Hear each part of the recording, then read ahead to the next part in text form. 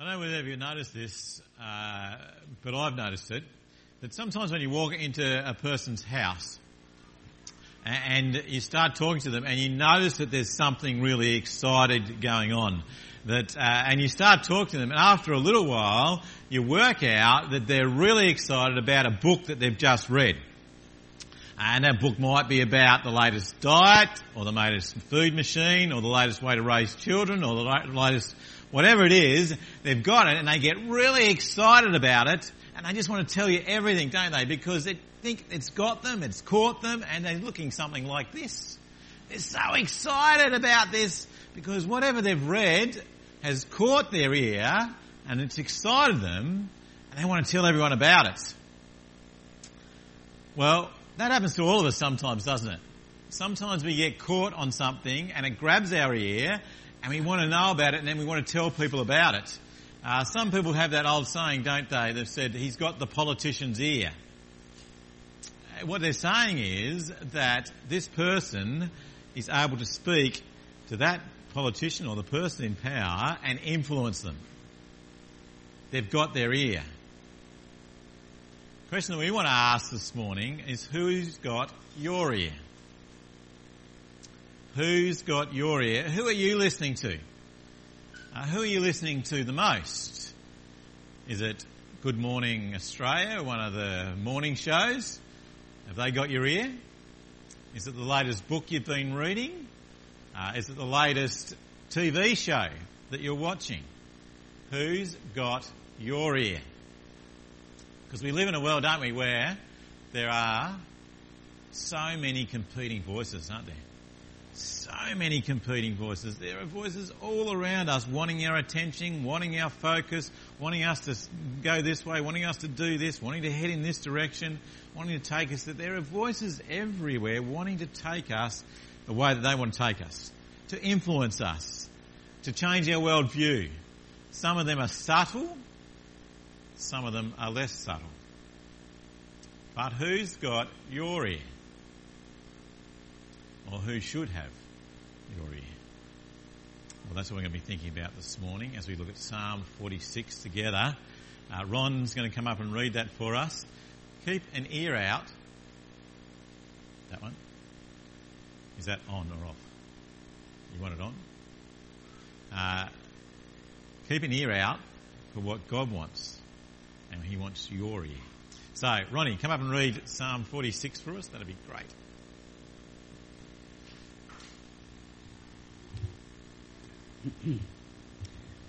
The reading this morning, Psalm 46.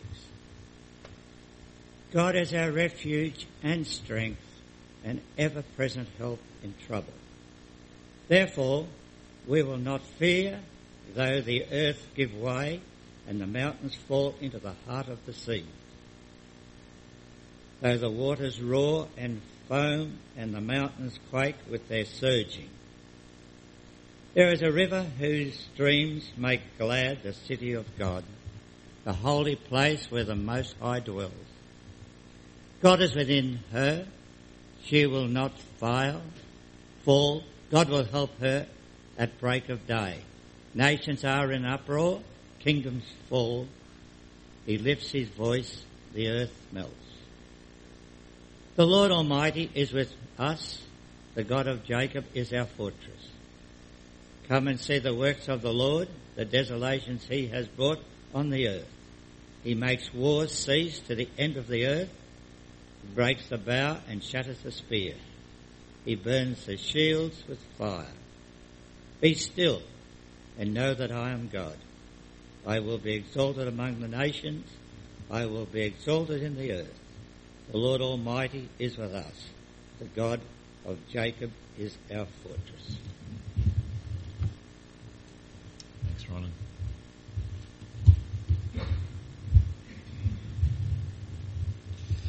Matt said to me just before I got up, and I said that we're doing Psalm 46, he said, that's one of my favourite psalms. I said, well, I hope I don't wreck it for you this morning. It is a great psalm, isn't it? It's wonderful. Yeah, pray for it now. Pray now. It is a great psalm, isn't it? And it's probably got one of the most famous verses in the Bible in the middle of it, doesn't it? Be still and know that I am God. And we'll get to that verse. but we'll get there by seeing why we can be still and know that God is God as we look at the rest of the psalm as well. If you notice, there's a refrain throughout the psalm. It happens 3 times. Can you see it there? You look in verse 1. I'll go past that. I'm not sure why I put that there. Have a look at what it says there in verse 1. God is our strength and refuge, our ever-present help in trouble. Therefore we will not fear or give way. Did we not go through those? Yeah, sorry, mate. Let me get me. There we are. So, if you look at verse 1, God is our strength and refuge, our ever-present help in trouble. Look at verse 7, the Lord Almighty is with us, and the God of Jacob is our fortress. And then again in verse 11, the Lord Almighty is with us, the God of Jacob is our fortress. That's a refrain throughout, isn't it? If you see a refrain throughout the Bible repeated, something repeated, you've got to be pretty sure that God wants us to take notice of that. That is something that he wants us to understand. And this psalm is all about how we can know that God is for us. That's what he's saying, isn't he? The Almighty is with us. He is on our side. He is our fortress. He is our strength and refuge. God is on our side. The writer of this psalm, who we're not 100% sure is wanting us to know 100% that if we're on God's team, then he is on our side. And we know when we get to the New Testament, don't we, that to be on God's team means that we put our trust and belief in Jesus. When we trust in him, then we're on God's team. When we trust that Jesus' life, death and resurrection is the only way that we can be right with God for eternity, then we are on God's team. And then Psalm 46 can be our psalm. If we're not on God's team, it's not our psalm. It's just a nice piece of writing. But the psalmist is saying that if you're on God's team, then God is on our side. And I don't know about you, but God has got to be the best person to be on your side. You know, there are good people to have on your side, isn't there? If you're playing tennis, Djokovic would be handy to be playing beside you, wouldn't it? Or if you're playing cricket, Sachin Tendulkar. I'd be happy to have him on my side. Or if you're wanting those cooking programs and you're having a competition, Manu, he'd be nice to have on your side, wouldn't he? They're good to have on your side, those sorts of people, because they can turn games. They can win games. And if you're a bookie, bookies change their odds depending on whether some of these players are there or not. That's how much an influence they have. But the best person to have on your side is Jesus. Is to be on God's side. Because he is mighty and powerful. You see, that's what the psalm goes on to say, doesn't he? He intersperses between, know that God's on your side, he's your strength and refuge, and he intersperses because this is what God is like. Know that God is your strength and refuge because this is what God is like. Know that God is your strength and refuge. He's on your side because this is the God that we have. And he goes through, doesn't he? He tells us, first of all, that God is our strength and refuge, our ever-present help in trouble. He is our provider, isn't he? He's there. He protects us. When I'm running, I mentioned this, and I went into the shelter. It protects us from the rain. God is our strength and our refuge for all eternity.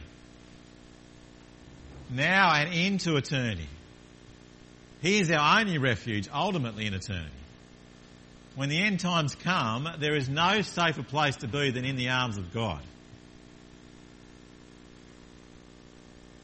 That's where we want to be. He's our protector. Not only is he our protector, but he provides for us. There is a river whose streams made the glad the city of God, the holy place where the Most High dwells. Well, back then they thought it was Israel, but Israel was a poor example, ultimately, of the great kingdom, wasn't it? He's going to provide a home for us, a safe place for eternity. And he's the only one who can do that. And he's in control.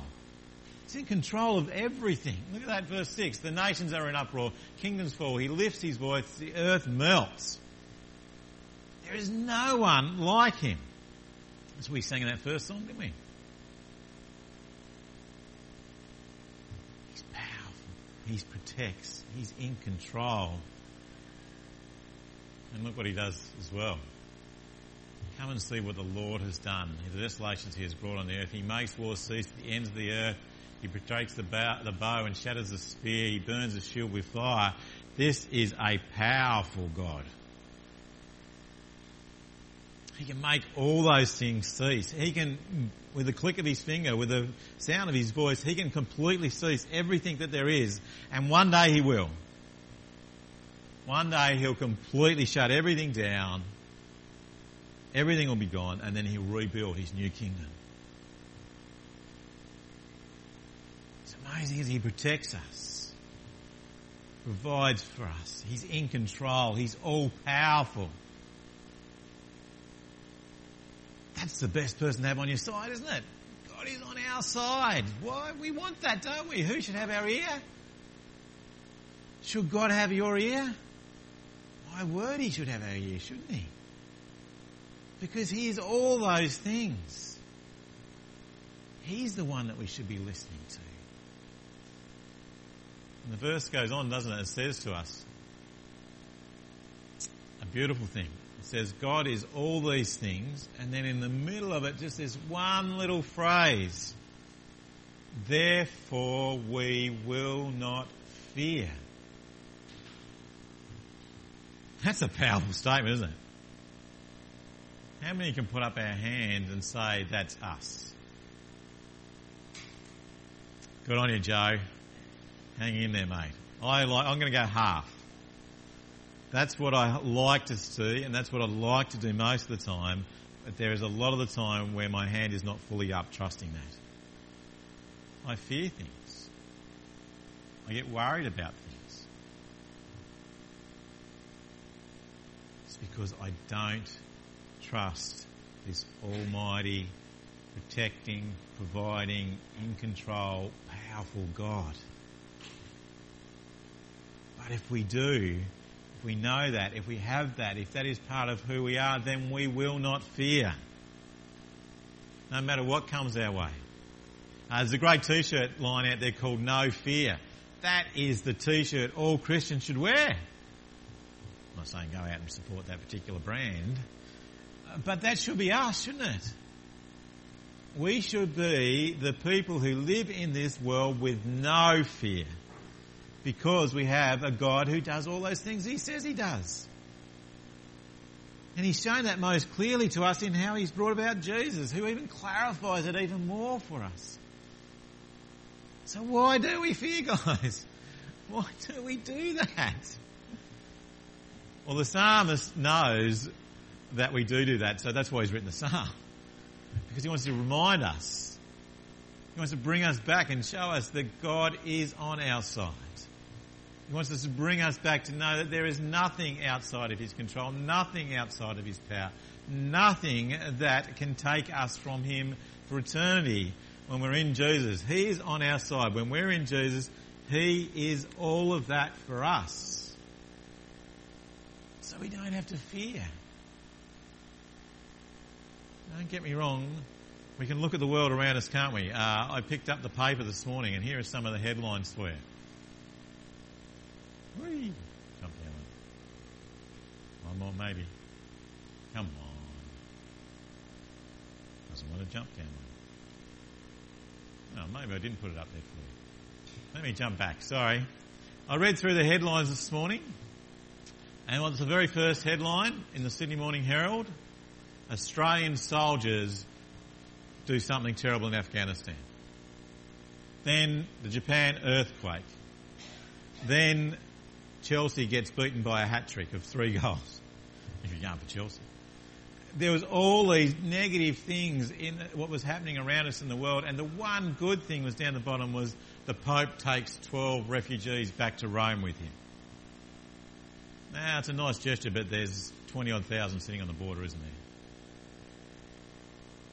But we look at that and we look at the world and we can have this sense of complete fear and trepidation of what the world's going on about. But the psalmist comes and says, the world may be in chaos, the hills may fall on themselves, but you don't have to fear when God is on your side. He is your strength and refuge. We don't have to fear. When we get that report that we have cancer, yes, it's going to rock us, but in Jesus, with God on our sides, we don't actually have to fear. When our job goes and it looks like it's all completely destroyed on us, we actually don't have to fear because God has it in control. He is our strength and refuge. And don't get me wrong, the psalmist and I, and God knows that that's not an easy thing for us undoubting, untrusting, frail human beings who go to anxiety very quickly. But that's why we have God's word, and that's why the psalmist keeps reminding us of who God is. So who should have your ear? Who should we be listening to? Who should we be spending time with, reminding of all these things? If we looked at the newspaper and spent all our time in the newspaper, we would be in a state of anxiety continually, wouldn't we? Even if we're watching TV or we read the latest guru on how to live life, none of it compares to what we have in our God. So who are you listening to? Where are we spending our time? And then that beautiful verse comes out, doesn't it? Be still and know that I am God. It's a famous verse, isn't it? You'll see it written on places. You would have quoted it at different times. But the psalmist hasn't just plucked that out of nowhere, has he? He's got it sitting in amongst a whole lot of wonderful truths about who God is. And in amongst that, once you know that, then he says, be still and know that I am God.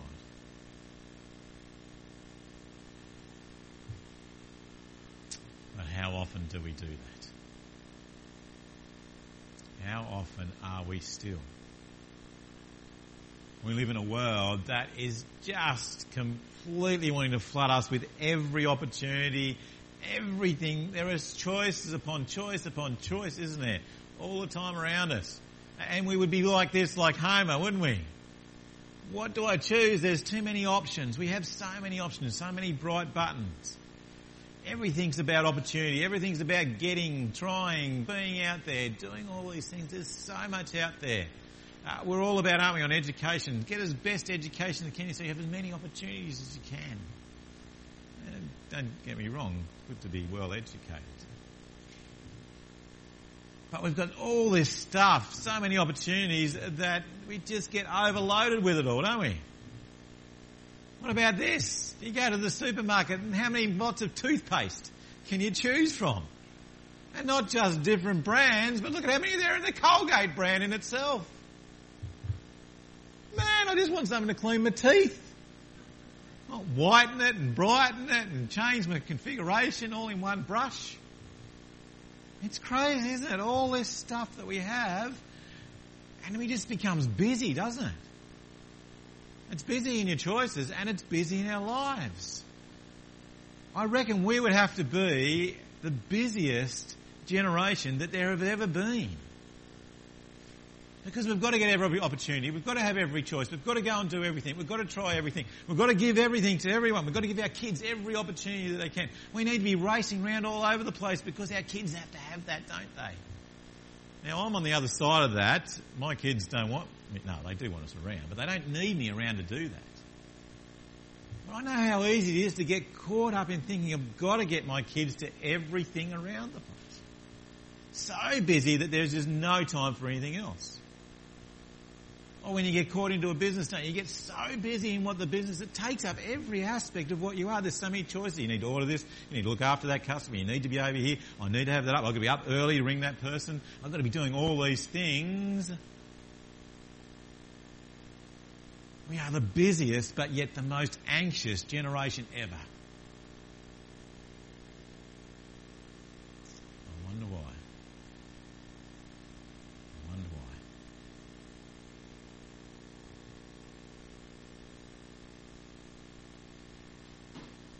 He's wise, isn't he, God? He knows that in the end, the only voice, the best voice that we need to be listening to is his. Be still and know that I'm God. That means we're going to need to make time, doesn't it? It means we need to stop making excuses and we need to make time. It's tough, isn't it? Maybe we do need to say, I can't get my kid to that extra training session during the week. Maybe the third dance class that they have, maybe one will do. Maybe it means I don't have to or I can't do that business trip this time. Maybe it means I can't be on every committee that there is in the town to do that. Because I think we make excuses, guys, don't we? And I'm just as guilty of that as anyone sitting here. I can make ministry an excuse to not be still and know that God is God.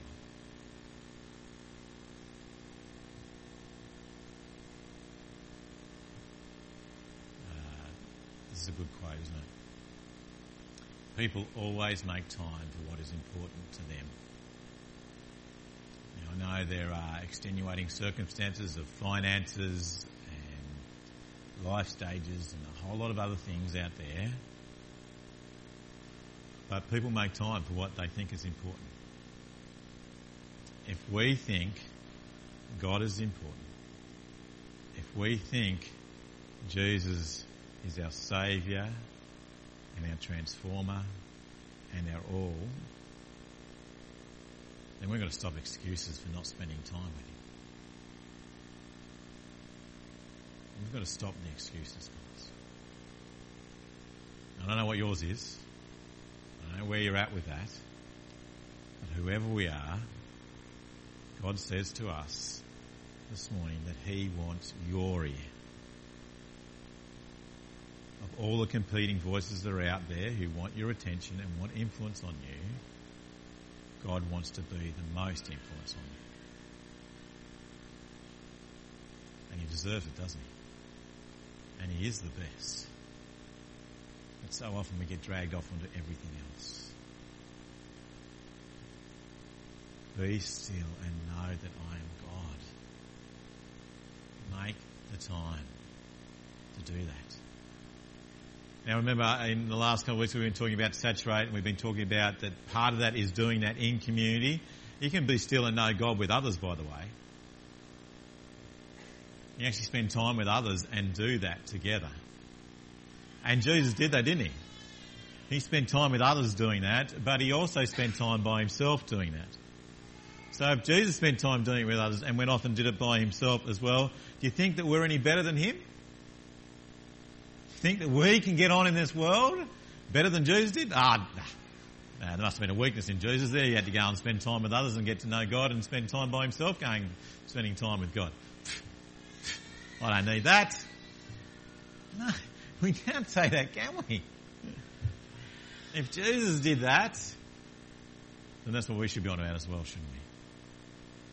So let me encourage you to stop making excuses. Let me encourage myself. Stop making excuses, guys, to be still and know that God is God, that he is to be glorified, that he is the one above all things. You see, this has a movement in it. It's not just be still, kick back and take it easy. It's be still and know that I'm God. This is a movement towards God. This is a movement of understanding who God is.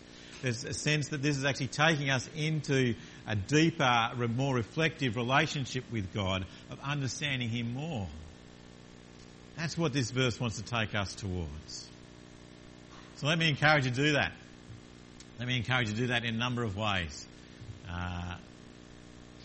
First of all, let me encourage you to saturate yourself with God through his word. And I'm not going to give you time frames. I'm not going to tell you that you need to do this 5 minutes a day, half an hour a day, an hour a day, whatever. But you need to have time to be saturated by God in His Word. Sometimes we think, quick, flip through the Bible, put my finger on it, get that verse, I'm off for the day. It can be helpful, don't get me wrong. But when God wants to go deep with us, when He wants us to be saturated, He wants to be saturating us in our whole lives, is what we've been talking about. He wants us to be able to have time to allow that to happen. Take time out, guys.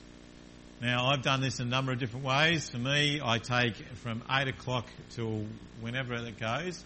That's my weekly, daily time. I've done that sometimes by taking a half day where I've just said, that's it. I'm packing up my bags. I grab my Bible. I grab the prayer, the directory, and I go down into the national park, or I go out onto the headland, and I'll take a bit of food, and I'll just sit and I'll read God's Word and sit and listen to what God says through His Word, and then I'll pray through our directory for you guys. Karina and I have taken a 3-day jaunt together where we've gone away for 3 days, and every morning of that, for the first couple of hours in the morning, we had this devotional book called Resting Place. We went away by ourselves, sat down, worked through that, spent time quietly in that, allowed space for God to speak through His Word and through His Spirit to us, and then came back together and spent an hour talking about that together, and then had the rest of the day spent together. I go away each year with a couple of blokes on a retreat, and every morning for 2 hours, that's a similar thing that we would do. Someone would give us a devotion, we'd take it, we'd go and find a quiet spot, we'd read it, and we'd sit and pray and allow God to speak through His Word and through His Spirit to us. Lots of different ways we can do it, guys. There's not one set one, and it's not one that you do and suddenly you think, I'm going to get an amazing experience out of this in one sense. Sometimes that does happen, by the way. But more often than not, it's just slowing yourself down enough to allow God to speak to you without all the busyness that's going on around you. By soaking into the Word, by letting it permeate you, by having that sense for that to get into your innermost being.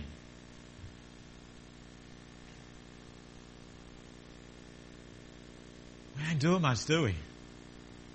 We don't just be quiet very often. Got to have a phone in the hand. Got to have an earpiece in with the music going. We've got to have stimulation all around us. They're actually finding that kids these days are growing up and they cannot concentrate and they cannot sit still because they've got to have all this stuff and it's overloading their brains. We're actually designed to rest and have space and have time, and particularly to have time with God. We need space to do that, to allow it to permeate us. And then to be motivated to action. You notice the psalm, he says, it goes on, doesn't it? It says that God will be praised, God will be given glory, God will be... That actually this has an outworking of being still and knowing God, has an outworking of God being glorified. There's a motivation to go out and do things. So often when I have time, be it in the morning or be it those longer ones, there's always a space where I write down what am I going to do with what I've just read. What am I going to be motivated to go out and live this for? Who am I going to go and speak to this about? Who can I encourage and share this with? Because that's the way it goes, doesn't it? It spreads out to others because of that. He says, be still and know God is not just for us by ourselves, but it's for us to be able to feed and encourage others as well. Because God is on our side. He is our strength and our refuge, our ever-present help in times of trouble. He's amazing, isn't he?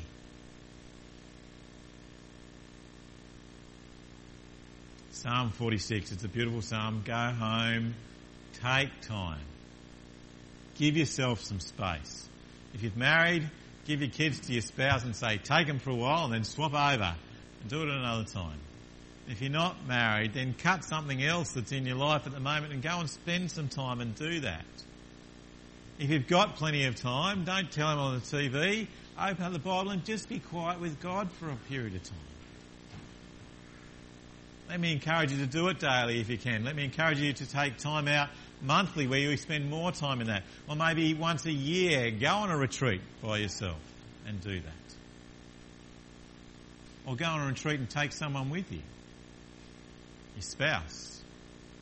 A good friend. Because we are designed, guys, to have the one person who is all-powerful, who protects, who is in control. The God of the universe, who has given us Jesus. We are designed for him to have our ear and to be the main person in our ear, to be the main influence in our life.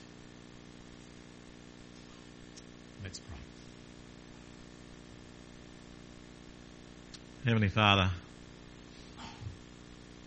we live in a crazy world. In a world where there are so many competing voices, so many people and worldviews that want our ear. But Lord, we are made as people who our ear is to be turned to you first and foremost. Heavenly Father, we want to ask for forgiveness for not giving that to you, for not being the ones, not in our life, taking that time to allow you to be the main influence, to allow you to be the main voice in our ears, Lord. Forgive us for that, Lord. Transform us. Give us the motivation from inside by your Spirit, Lord, that you will be our desire because of who you are, because of what you've done, because of Jesus, Lord. That we will not just be able to say, be still and know that you are God, but we will desire that and we will do it. Heavenly Father, we ask that your Spirit will be the one that changes our interior motives, our interior motivations, Lord, so that we're turned to you, resting, trusting and listening to you, Lord. We pray this in Jesus' name. Amen.